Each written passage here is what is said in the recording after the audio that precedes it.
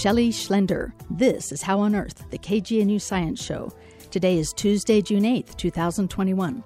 Coming up, it's considered magic or maybe a fairy tale. It's the idea of pulling energy out of thin air. Today we'll talk with CU Boulder electrical engineer Garret Moddel.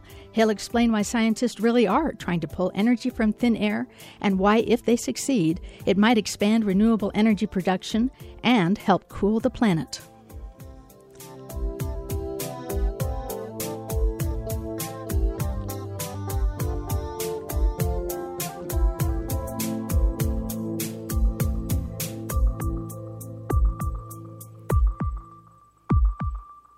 Solar panels do a pretty good job of converting sunlight into electrical energy for powering computers, cell phones, TVs, electric cars. You might think of useful electric energy like the smooth, steady sound of a prayer bowl, like this. But a lot of solar energy hitting solar panels ends up as heat, which is more staticky, like this. Heat energy is hard to convert into useful energy. Mostly heat just heats things up. Wouldn't it be lovely if we could capture the chaotic energy of heat and turn it into more useful, more coherent energy?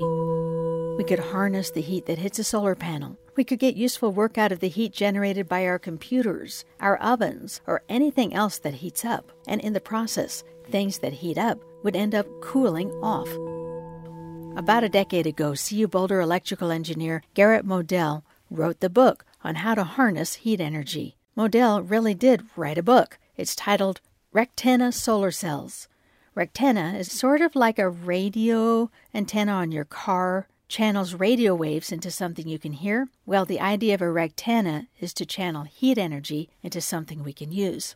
The idea of rectennas has been around for 70 years without much headway toward commercially practical ways to make rectennas. But that day is getting closer. Last month, Moddel co-authored a paper that represents a breakthrough in rectenna technology. Moddel's co-author is CU Boulder postdoc Amina Belkadi. The innovation was really the material combination. Nickel on one side and chromium and gold on the other side, and then inside nickel oxide and aluminum oxide.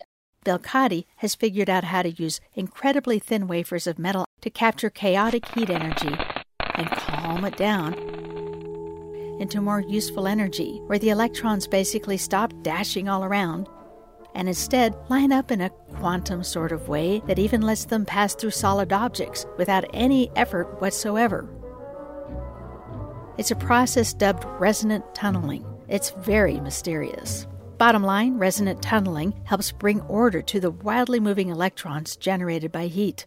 Belkadi's tiny wafers are roughly 100 times more efficient at capturing heat energy than similar tools under development. Belkadi says it'll be at least 10 years more to make her new rectenna technology widespread. But she says when it happens, we may be in for a more productive and a cooler world. We can help the planet not just generate our energy, we can cool the surface of the Earth. Amina Belkadi is a CU Boulder electrical engineer who's made a breakthrough for rectennas for channeling heat into useful energy. For How on Earth, the KGNU Science Show, I'm Shelley Schlender.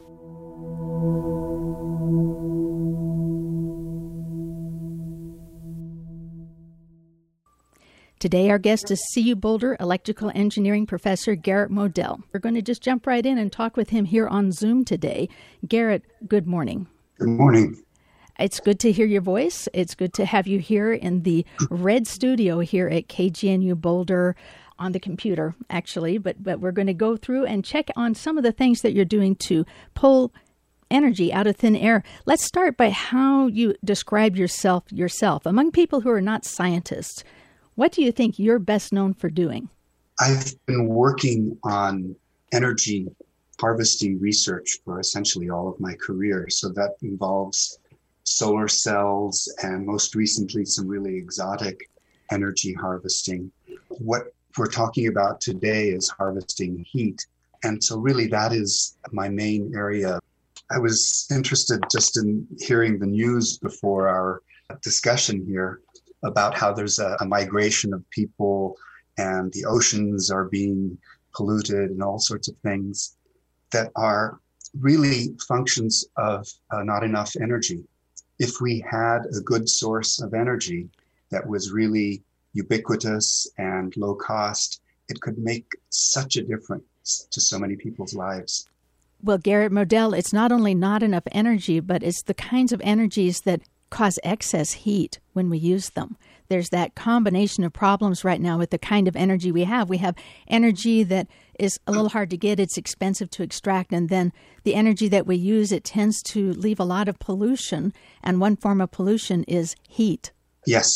Let's back up a little bit because we're talking about how humans can do these things. Right now, humans are very good at using energy sources that heat up the planet. That's one thing that's happening. But let's talk about another form of life on Earth that has managed to use energy without heating up the planet, and that's a plant. A plant is constantly using its own solar panels called leaves, or algae has solar panels inside of itself to extract energy from light. Why is it that plants are able to extract energy so well, and why do they use the kind of light that we can see too? Why don't they use heat? Light comes in different wavelengths, and if the light is too long a wavelength, then the way that the chlorophyll is structured in plants won't work. Therefore, something like heat, which is very long wavelength light, very low energy light, is not sufficient to produce photosynthesis. And nature has designed this to work optimally. So nature has designed this for plants to use. Is it a lower entropy kind of light, the light that's coming from light that we can see? You're shaking your head. Right. It's not lower entropy, it's lower energy. The entropy for any sort of light from a black body, in other words, from a radiation, whether it be from the sun or from the earth, it all has entropy. So I'm out of my field here, so I'm going to stop talking about entropy and instead talk about most bang for the buck. The light spectrum that we can see has a high concentration of energy that plants are able to extract, but they don't extract heat energy. Right. And you're thinking that with photovoltaic cells or anything else that we're figuring out how to extract energy like plants do, we're missing a key element, and that's to also extract energy from heat. Exactly. Using this long wavelength, low photon energy light, which is heat, is quite a challenge.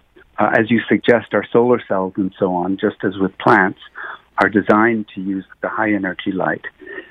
And the technology that we have is specifically for heat and converting heat into electricity. That's the technology that you're working on there at CU Boulder in your Quantum Energy Devices Laboratory. You have some patents and some plans for how you could maybe take a solar panel and not only extract energy from the light, but say when the sun goes down, extract it from the radiant heat that's left over that makes everything kind of hot when the sun goes down for a while.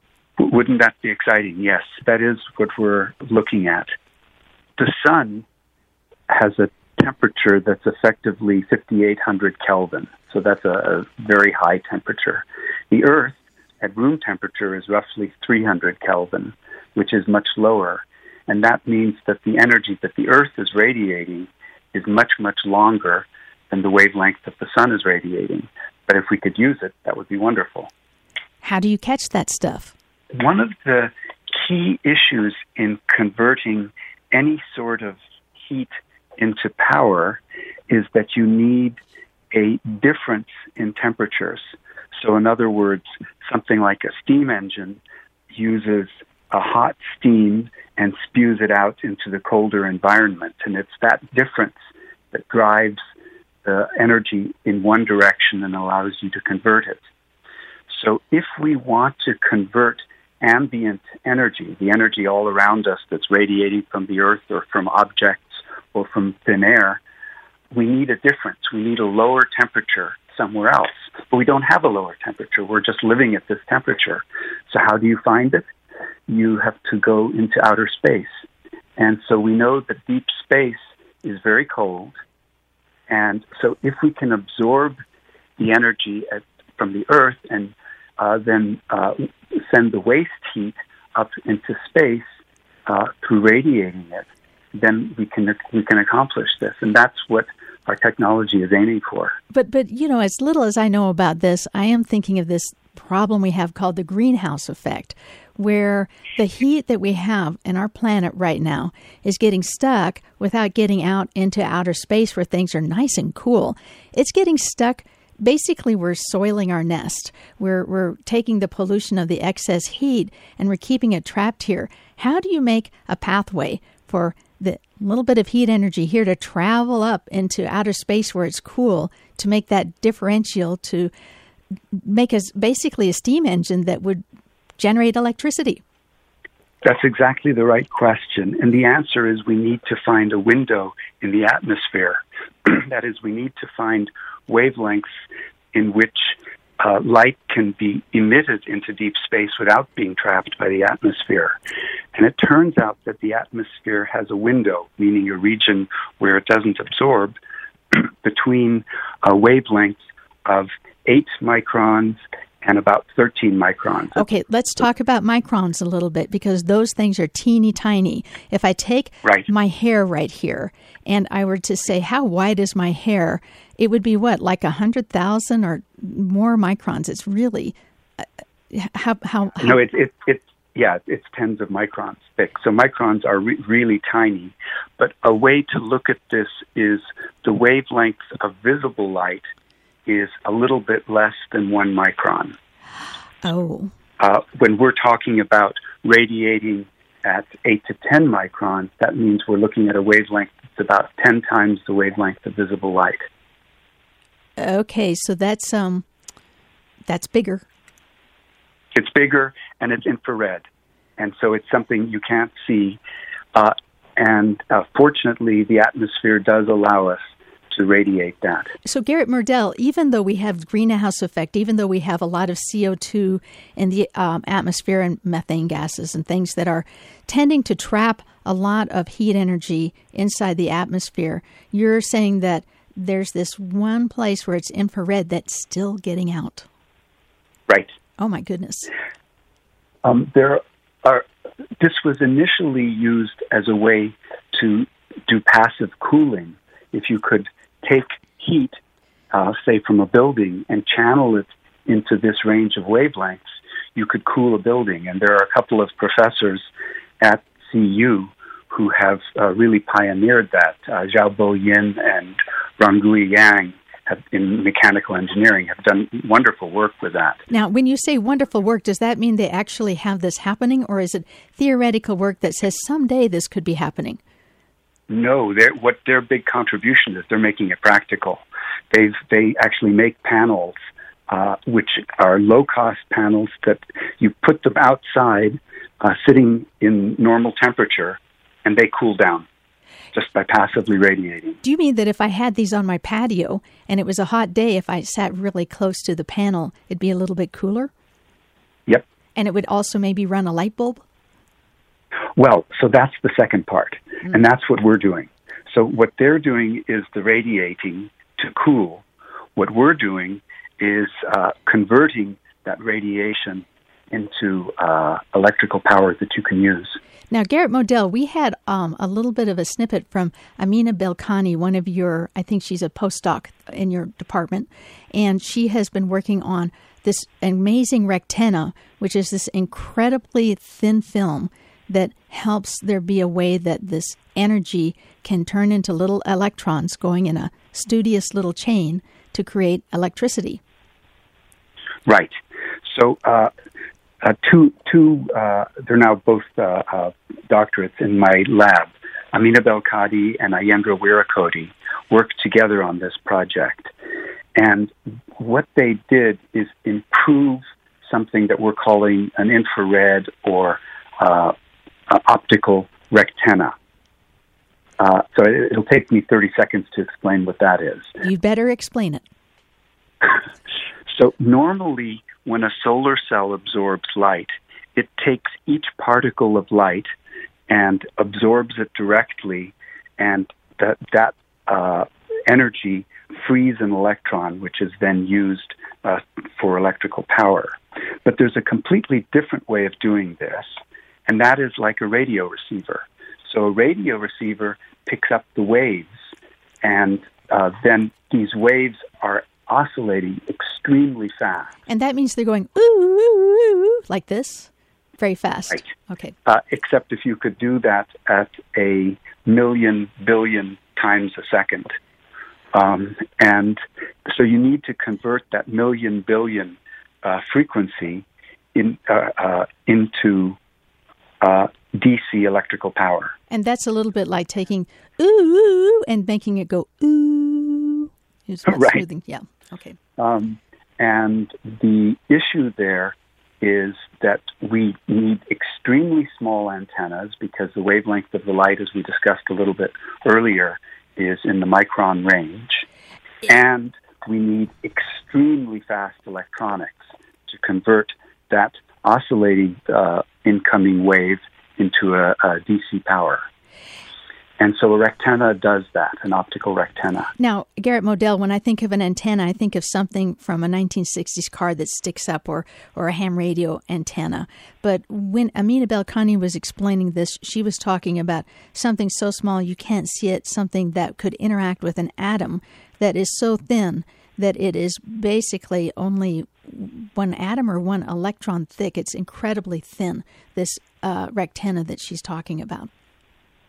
So the antenna part, you're right, is much smaller. It's on the order of, it's about a little bit less than 1/1,000,000th of a meter in its lateral dimension. And so it's basically something that you could make be a film that would go, for instance, on a photovoltaic cell, if only you could make it be precise enough to work, because it has to be very precisely thin. Right. And so you would coat the film with, billions and billions of these, which is, or coat the substrate, which is what we do. The second part, though, is the electronic part that converts the incoming wave into DC power. And that's the part that's extremely thin. That's the part that Amina and Ayendra have worked on and made a lot better than it was. It's called a diode. In our case, it's a metal insulator metal diode. And it works extremely fast, and they've made it work a lot more efficiently. And so I'm trying to think about how to picture this. We want to use that special way to get heat energy up into space through infrared waves that aren't trapped by the greenhouse effect. And in the process, along the way, we want it to generate energy. And right. Your CU Boulder group of electrical engineers and mechanical engineers are finding the bits and pieces to put together to someday make this happen. I can't buy this at a store right now. How far away are we from getting this happening? So it may not be that far away. And that is that there is a group at Stanford that has actually made some semi-practical devices like this. They're about hockey puck size, and they generate enough electricity to light a little tiny light indefinitely. It starts with a little tiny light. Any innovation starts with lighting a little tiny light. Now, yeah. But to make it really practical, we've got to make the efficiency much better, and that's at least a decade, maybe two, of work that's required. One thing that's intriguing about this is that right now we're in a dilemma where we're warming the planet more than we mean to, and that's causing a lot of problems. We could also have times where we're cooling the planet too much. This is an interesting technology because it might have a way to have a volume switch on temperature by using technologies like this someday. You'd need an awful lot of this stuff in order to make a difference to the planet in that way. I think the bigger difference is what you mentioned a little bit earlier. We'd be using less carbon-based fuels. And that would make a difference all by itself. And so, we have just a couple of minutes left before we need to sign off. Let's make a plan, Garret, for you to send me a few links to your work that we can put on the How on Earth Radio website. What are some parting comments that you would want to share with our listeners in the next minute or so? That we really are on the edge of a number of new energy technologies that we hadn't considered using before. Up to now, we've been based initially on coal and then carbon-based fuel from petroleum and so on. Then we've been moving into wind and solar power. And I think there are some exotic things on the horizon that are going to be really interesting that don't have the disadvantages of, say, solar energy, which is great, but the problem is the sun shines only at night, in the day. And there are going to be fascinating things coming out. Ways to get energy even when the sun goes down, even when the wind isn't blowing, from pulling energy out of the warmth that's naturally in our thin air. That is one way, yes, and I think that one is coming soon. Well, thank you again. We've been speaking with CU Boulder electrical engineer Garret Moddel. Moddel heads up CU Boulder's Quantum Energy Laboratory. Among other projects, his lab is working to extract usable electric energy from the radiant heat that is so common here on planet Earth. Thank you for joining us, Garret Moddel.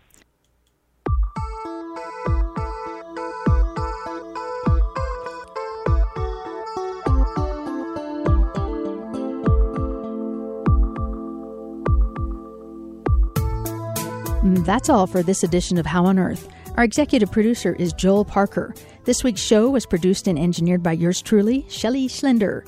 Our theme music was written and produced by Josh Cutler. Visit our website at howonearthradio.org to find past episodes, extended interviews, and you can subscribe to our podcast through iTunes and follow us on Facebook and Twitter. Questions or comments? Call the KGNU comment line at 303-447-9911. For How on Earth, the KGNU Science Show, I'm Shelley Schlender.